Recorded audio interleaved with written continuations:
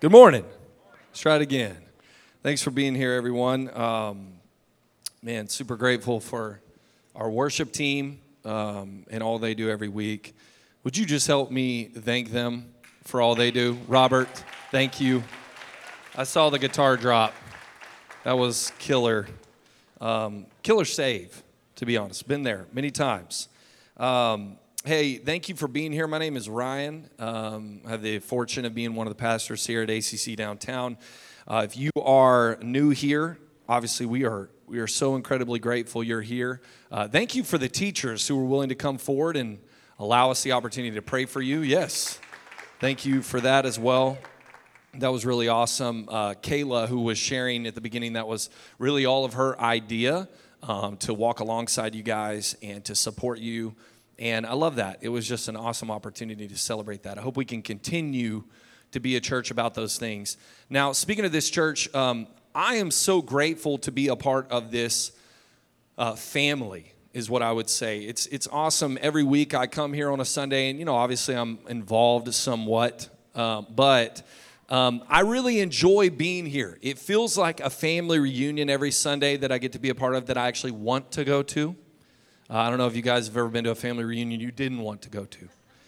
Hopefully hopefully it wasn't your family. Hopefully you enjoy your family reunions. But I feel like every week I get to be a part of this family. Now, with that being said, because we are a family, we're very well aware of each other's stories and lives, and that's the way it's designed to be. That's the way the church is the body of Christ. We are the family. But because of that, I know many of your stories. I know many of you are in different seasons as you're walking with Jesus, or you're discovering so many things, or relationally and family-wise, financially, work-wise. And I know many of you this morning are in a season of waiting. Many of you, we are in a season of waiting. We're asking God for an answer about something specific. We are asking God for a breakthrough in a particular area of our life. We're just seeking and waiting in general, maybe wondering what to do. Others of us, though, what I've realized, we feel like we're sort of on the backside of waiting. We feel like we've already sought God about those things, and it's no longer an answer we're getting. It's just disappointment that we're experiencing. It's more, whereas waiting is anticipation, on the backside of waiting often it's just confusion.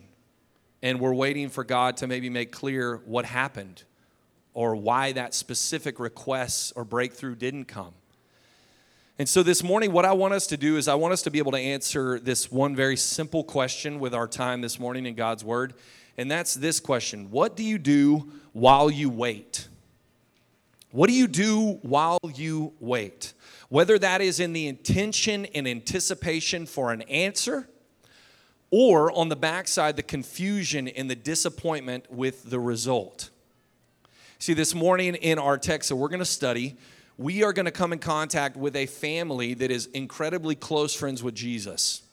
And they are going to experience both of these situations, both the tension and the anticipation for Jesus to show up at their request, at their need, and the disappointment when he doesn't. And what the scripture is going to teach us this morning is what we do while we wait.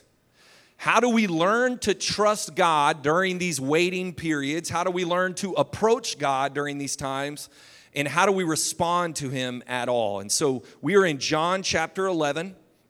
If you have a Bible, I'd love for you to turn with me there. If you have it on your phone, and if you don't, we put the scriptures on the screen for you to study along with us. And we're going to read pretty much the whole chapter of John chapter 11. It's a really famous story about a family that was really close to Jesus. And before we read this, I'm going to give you a little context. In John chapter 10, Jesus breaks down this massive idea that he is the good shepherd. And his main emphasis is that he's the shepherd and that his sheep hear his voice and he leads his sheep. And he communicates to his people, his disciples, his church, how to distinguish the voice of the shepherd comparatively to the voice of false shepherds who want to lead them astray. Now, in that text, Jesus reveals that he is God. He's the Messiah to come. And the religious leaders don't like this. So in that moment, they try to stone him. And Jesus flees from the scene with his disciples and goes to a remote area where he's sort of hanging out and waiting for instructions from his Father. In this remote area, about 20 miles from the family we're going to study this morning, he receives word from this family super close to him about a prayer request they have. And that's where we enter in John chapter 11, starting in verse 1. And here's how the text reads.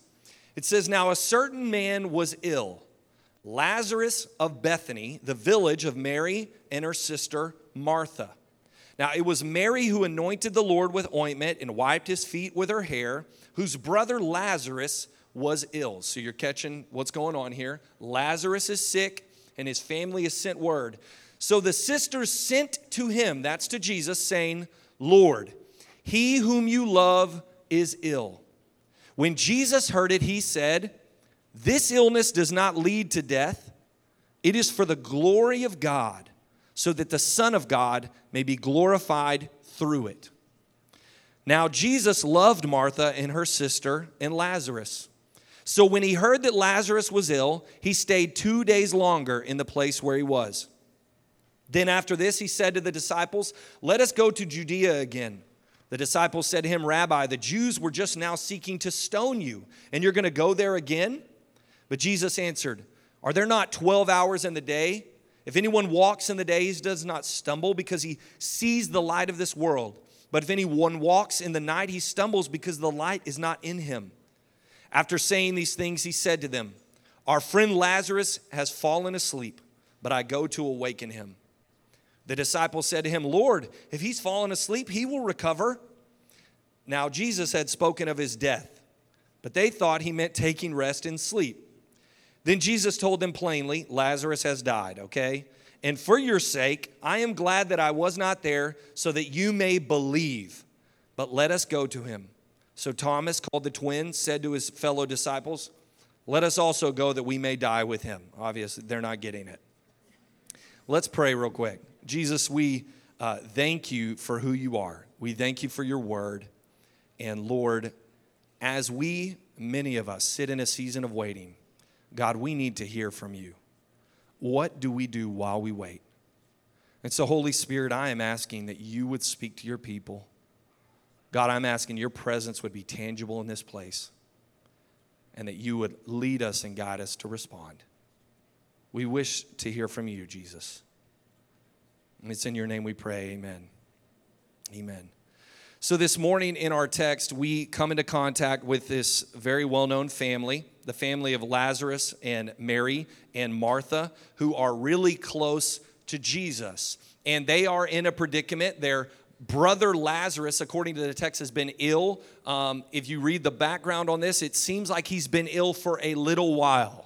And so Mary and Martha send for Jesus. They send messengers on behalf of the family to go find Jesus because they know that Jesus loves them and Jesus has the ability to heal him.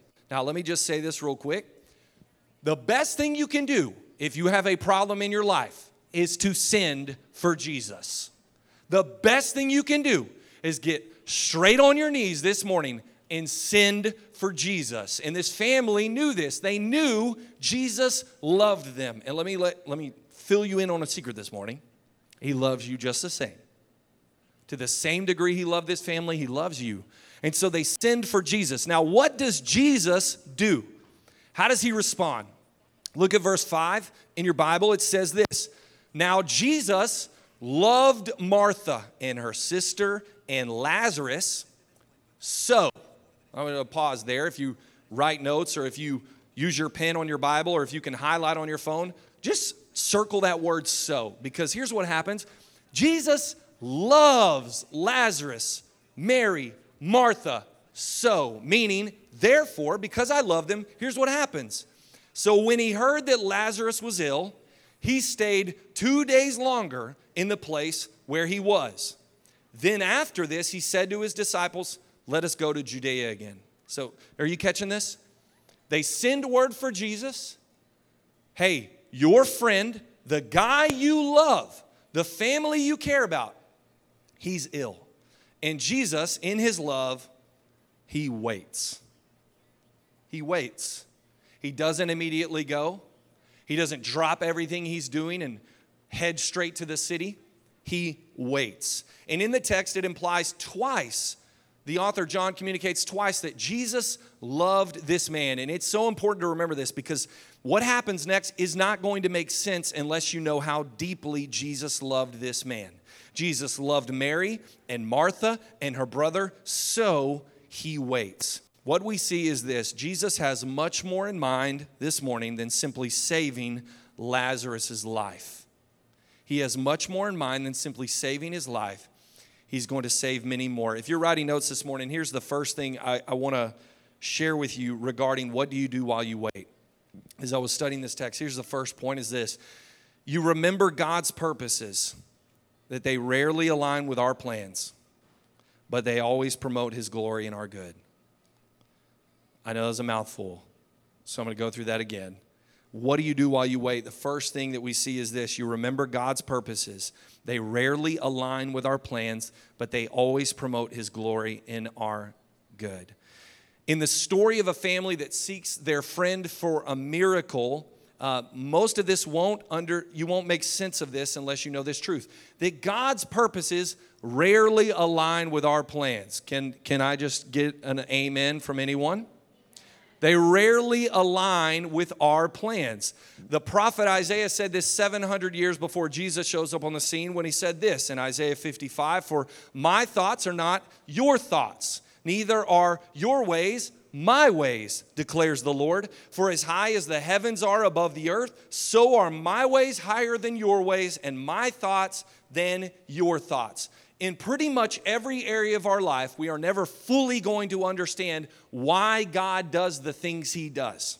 Oftentimes, God's plans will never align with our plans. Do we have any planners in the room this morning? Raise your hand if you're a planner. Type A people, raise your hand if you're a type A person.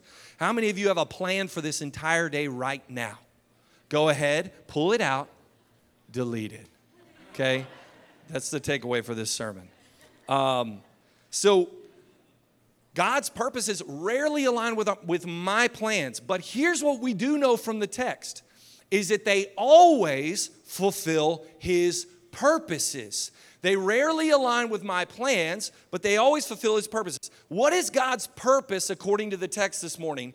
The thing he wants to accomplish is two things in all scenarios of your life. In every season of your life, whether in waiting or advancing, whether you feel like you're crushing it or you're in the bottom of a valley, God wants to reveal two things. Here's the two things: his glory and your good.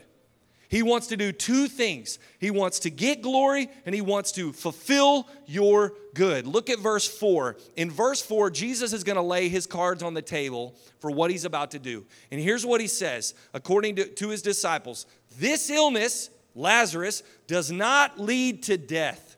It is for the glory of God, so that the Son of God may be glorified through it. Are you seeing this? Before Jesus does anything, he's going to show you his cards on what his purpose is. This illness, what's going to happen, trust me here, it's not going to make sense, but I'm doing this so I can get glory, and Jesus will be revealed through this. We see this with the primary example of Lazarus. In this particular situation, what we learn is his friend Lazarus is going to die. Shocker, I know, I gave away the story. All right, we haven't got there yet. Here's what's going to happen. Your boy Laz, he's going to die. Lazarus is going to die. But Jesus accordingly tells us that he's going to bring him back from the dead. And here's what's going to happen. Because Lazarus, he allows him to pass and he brings him back, through the story of Lazarus, Jesus is going to be revealed in a way that he couldn't without allowing this situation to happen. Lazarus, when he's raised from the dead, is about to be a walking billboard for the glory of God. Everywhere he goes, people are going to be able to see the glory of God manifested in a person. In fact, in John chapter 12, if you fast forward, you'll see that the religious leaders want to kill Lazarus because everywhere he goes, people are coming to faith in Jesus. Let me tell you something. This is how your life is designed to be. That everywhere you go, you are a walking billboard for the glory of God. That in every season of your life, he's trying to produce glory and good. So this is what Jesus is doing. He wants to get glory. Now, how does God get glory through your life? According to verse 4, the way God gets glory is when Jesus is revealed through your life. He says that the Son of God would be glorified through this situation. When Jesus is revealed through your life, God gets glory. When people see you, but through you they see Jesus revealed, God gets glory. And he is exalted and worshiped and believed, and God gets glory. Let me ask you this. You think about this season for you, or whatever you're wrestling with or waiting on. What if God didn't simply want to relieve every problem you have, but he desired to reveal himself through them? Think about this. What if God didn't want to relieve all of your problems, but to reveal himself through them? His goal in seasons of waiting is that Jesus would be glorified through it. That through these seasons of waiting and prayer requests and needs and dependence, that Jesus would be revealed through it. Let me tell you a few ways God gets glory that we don't think about. God gets glory when we can say God is good when our life is not. Come on, somebody. Come on. God gets glory when you can say God is good when my life is not. God gets glory when I can say I trust Jesus when the world says you should stop following him. God gets glory when, like the Old Testament characters of old, when they say that even if God doesn't answer me, I'm still going to follow. That's how God gets glory. Listen, think about this. What if the only way someone could see Jesus was by seeing how you responded to suffering? What if the only way somebody could see Jesus was by seeing how you responded to suffering? Listen, have you ever gone through a season of waiting, depression? You're at the bottom. Where do you turn in the Bible? I'll bet you money. You don't turn to the miracles and you don't turn to the feeding of the 5,000. You know where I go? Job. I want to know somebody who's got it worse than me. All right, I'm tired. No, I don't want to deal with Peter. I don't want to deal with those fools who are getting blessed. I don't want to see somebody healed. Show me Job. I want to hear his story because Job, his life, let's be straight, it sucked. And we turn to stories like that because through the suffering of one man, all of us respond and give God glory. How could that man endure that suffering and still follow God? You see, it's those spaces that make us love and exalt Jesus because they don't glorify people. We turn to the Psalms, where in every Psalm, David is an emo boy. For the first 50, probably, every Psalm is like, oh my gosh, what's going on? And we read those, and when we're at the very bottom, there's such comfort in it. That's where we turn. What if that was the only way for somebody to see Jesus? I was speaking with somebody in ministry this week, and they were telling me how they and their husband have been trying to get pregnant for years, and they've been dealing with this waiting season. God has placed this desire on their heart for children, for a family, but they wait, and they wait, and they wait. But here's what was powerful. It wasn't that the waiting was exalted. It was that God's purposes and plans and trusting him was exalted in that story. And they continue to tell me, man, we're seeing God show up. We're seeing God move. You know, we're trusting him more than ever. For other families that we know that have dealt with that same problem, they felt God move them into foster care system or into adoption, and God uses the very thing that we suffered with to bring him glory in a new way. You see, oftentimes the only way someone can see Jesus is by seeing how you respond in the waiting and in suffering. But the second thing that God does in every season of waiting, in all of these things, though it may not align with our plan, is he always promotes his glory. And the second thing he always does is he always works for our good. Okay? You're probably familiar with this verse, Romans 8, 28 and 29. Here's what the text says. It says, we know that for those who love God, all things work together for good. For those who are called according to his purpose. Let's pause there. All things work for good. It does not say all things are good. Come on, somebody. He does not say all things are good. It doesn't say every season of waiting is good. It doesn't mean the suffering is good. It says God works it for good. And what is that good?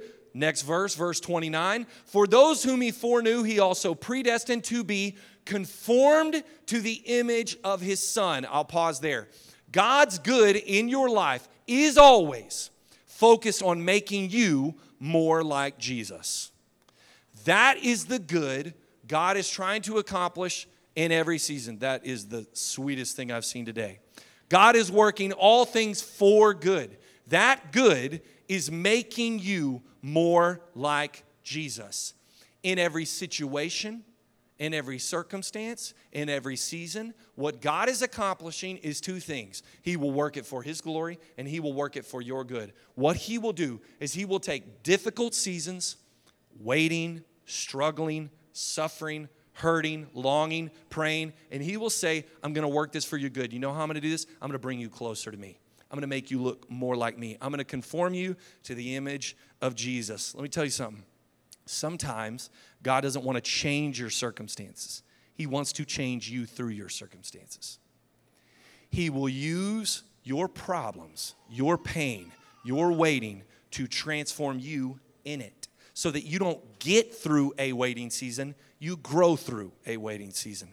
There is no point of God transitioning you to the next season if you didn't grow through that season to take all of Jesus into that next season.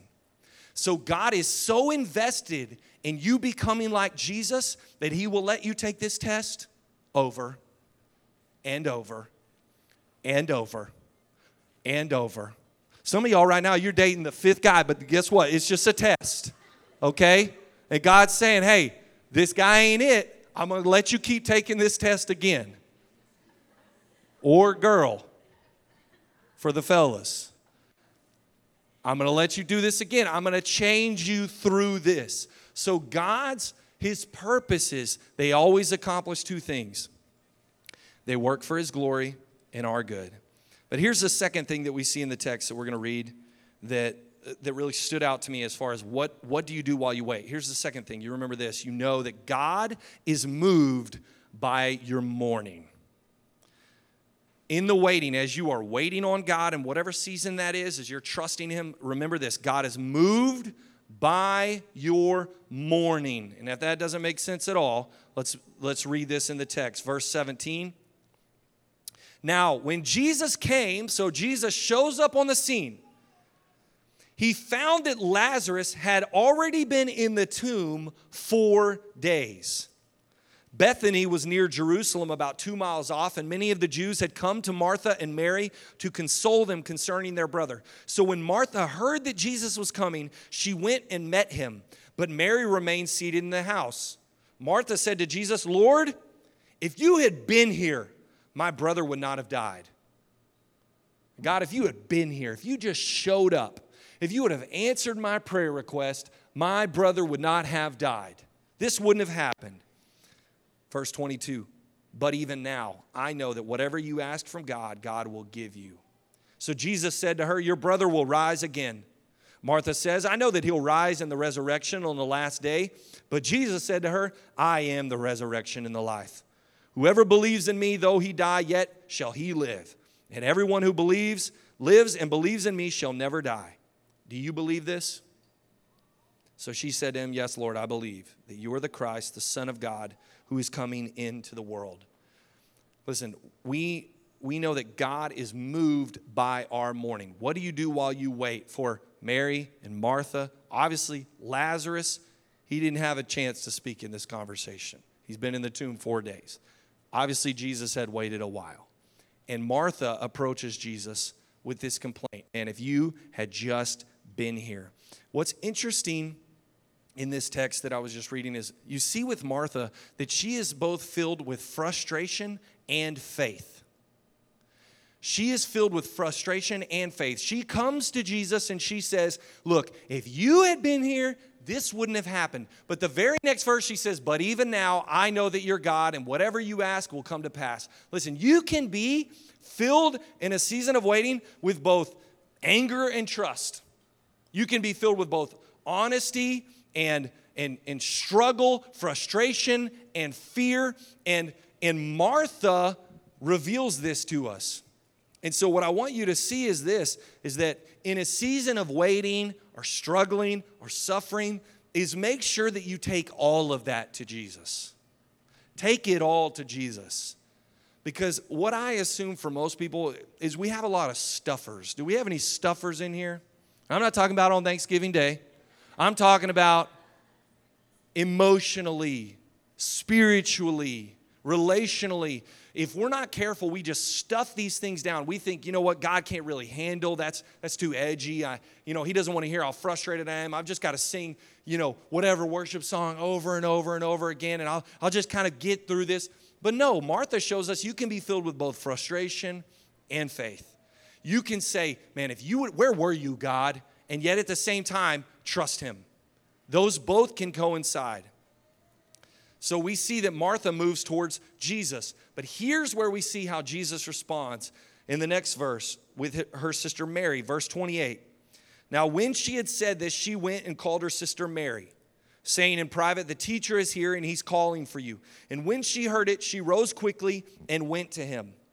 Now, Jesus had not yet come into the village, but was still in the place where Martha had met him. And when the Jews who were with her in the house consoling her saw Mary rise and go out, they followed her, supposing that she was going to the tomb to weep.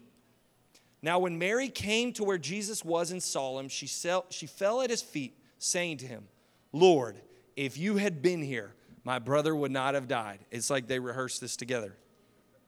When Jesus saw her weeping, and the Jews who had come with her also weeping, he was deeply moved in his spirit and greatly troubled. And he said, where have you laid him? They said to him, Lord, come and see. Verse 35, Jesus wept. So the Jews said, see how he loved him? But some of them said, could not he who have opened the eyes of the blind man also have kept this man from dying? They didn't understand. Did you catch the language used there, though? Jesus was deeply moved and greatly troubled. So much so that it says in verse 35, the shortest verse in the entire Bible, Jesus wept.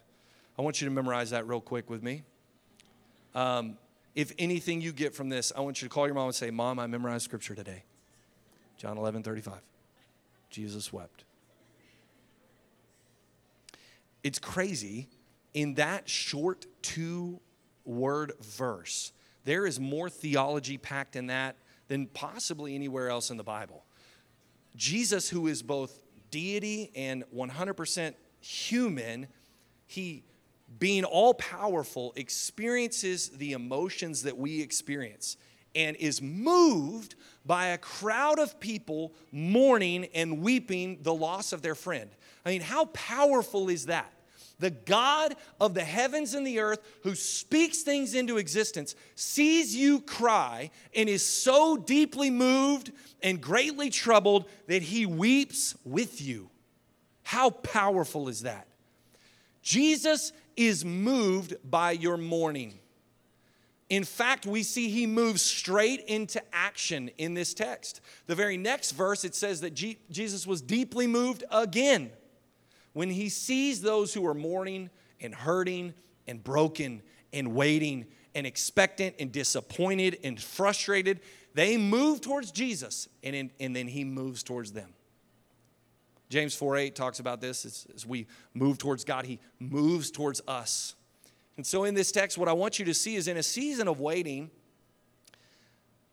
God is moved by your mourning. This is why it is so crucial that you go to him with everything you have, with all of your frustration, with all of your anger, with all of your wonder and disappointment. Are you moving towards him? I've never seen this before, but in the verse in Psalm 34:18, we always quote this at funerals. We always quote this when our friends are going through hard times. But Psalm 34:18 says this: the Lord is near to the brokenhearted, and he saves the crushed in spirit. Think about that. That means when you're hurting and you're waiting and you're longing, God moves towards you. He's near. We know God is always with us. He's omnipresent. We know the Holy Spirit fills us. And yet there's a manifestation of nearness that God moves towards us in our mourning. In fact, he saves those crushed in spirit.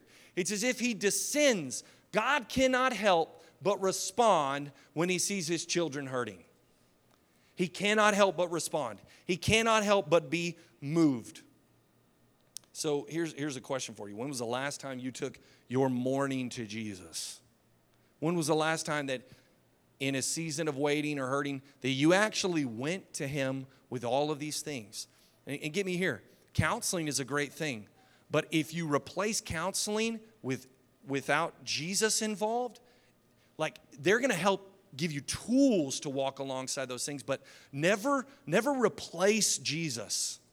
You've got to go to him with everything because he moves towards you and he hears you and he's near to you and he saves you.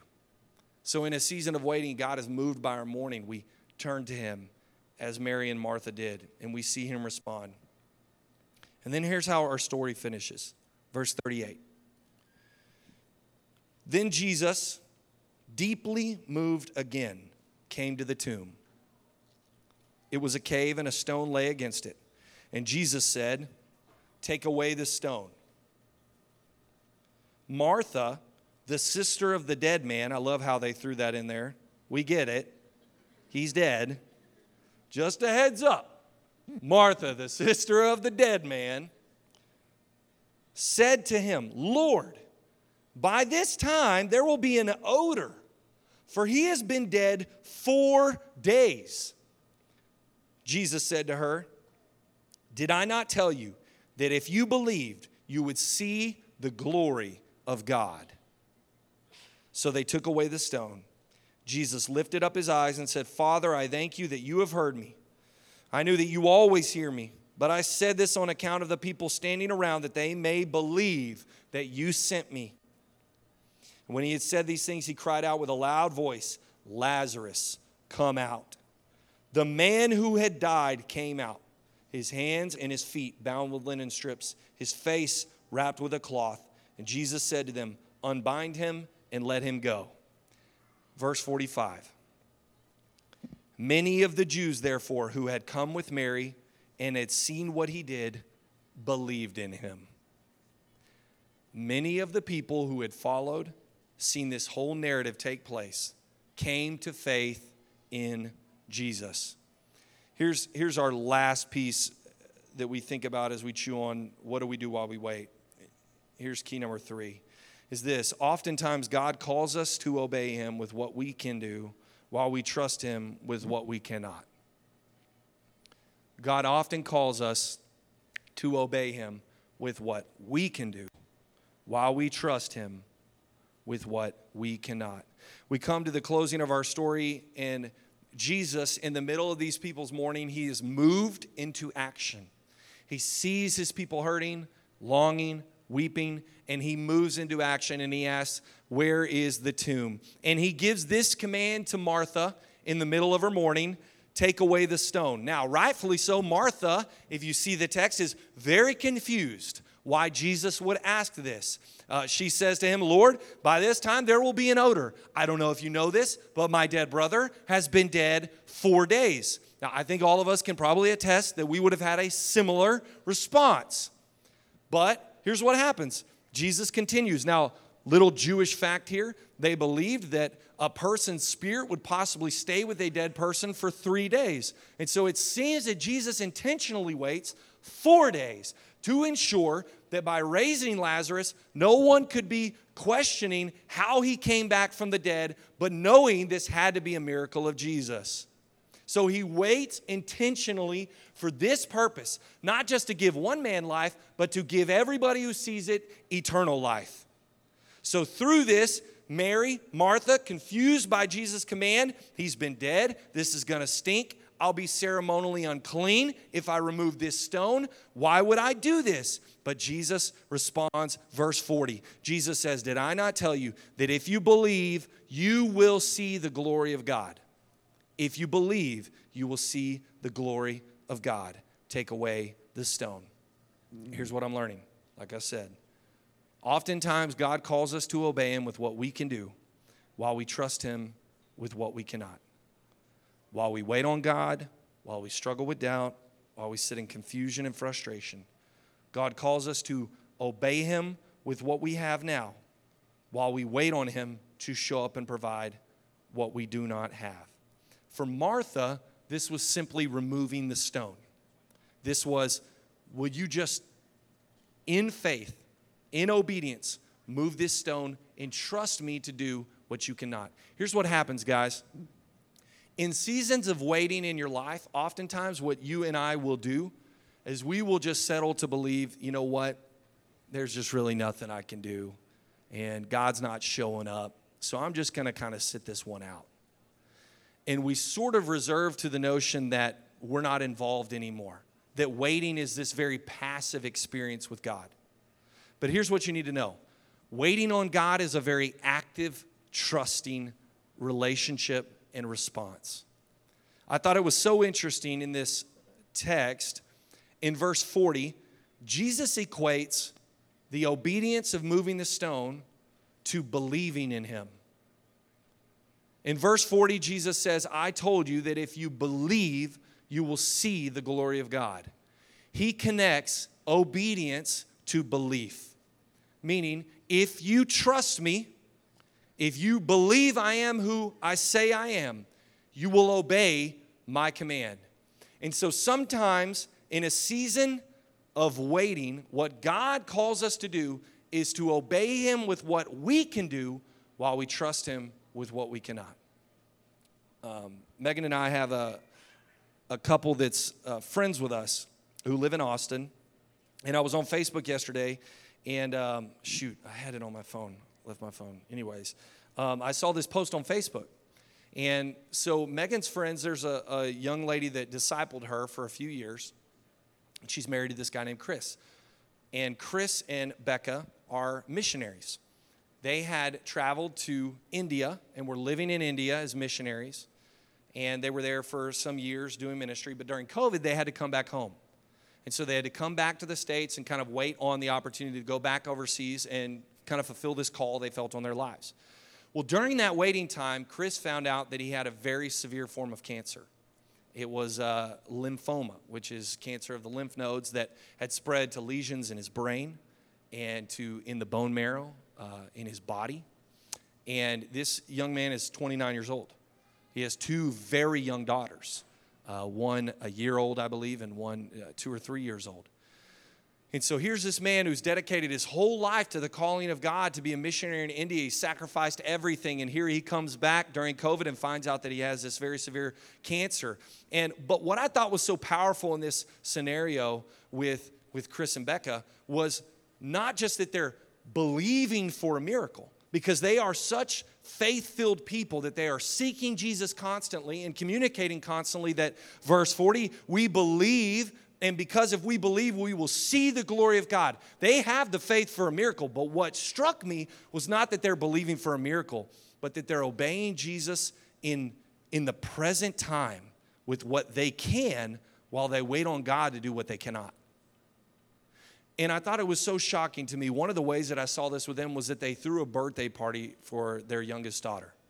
And so Megan and I went, and you say, why is that so shocking? To me, it was this massive moment of faith to say, we're going to continue living our lives the way God has designed it, trusting him with what we cannot control. We're going to obey Jesus with what we can control. And so we went to this birthday party to celebrate with them. They continued teaching people at their local church how to share the gospel and how to make disciples. They started chemo. They continued chemo. They figured out health care. Here's what happens. Oftentimes, God is asking us to obey him with what we can do while we trust him with what we cannot do. That's what you do in a season of waiting. You obey Jesus with what you can do as an act of faith. And if we're not willing to obey him in the little, we surely don't have the faith for the miracle. We surely don't have the faith for him to say, Lazarus, come out of the tomb, if we can't simply move the stone. So many of us in a waiting season have to look ourselves in the mirror and say, am I willing to obey Jesus with what I can do while I wait on what only he can do? So what season is that for you right now? What is that? Maybe for you in this space right now, you're single and you want to be married. You want a godly spouse. What are you doing now with what you can do while you wait on what only God can do? Maybe you're waiting for your healing breakthrough. What are you doing? What is God speaking to you on what you can do? One of the most powerful things you can do as you wait on that is what you're doing right now. Being here, being present, not isolating yourself.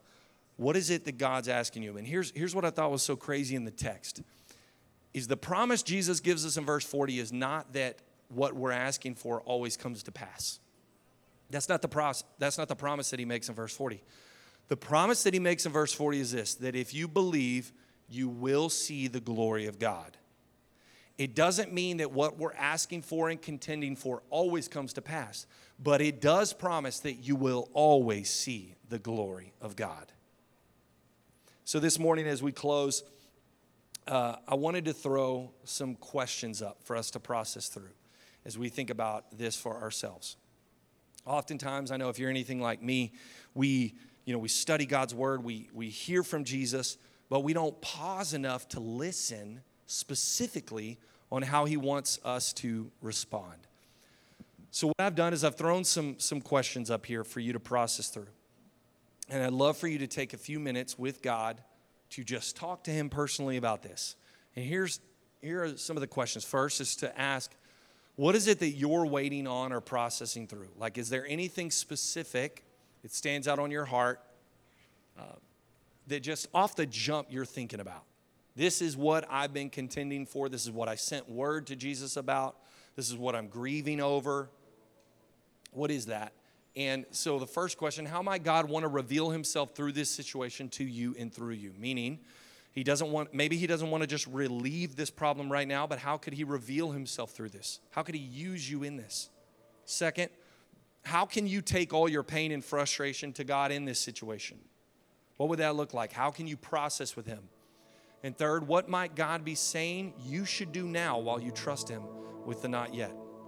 Is there anything that as you're waiting, God is saying, okay, I've got that. Why don't you do this?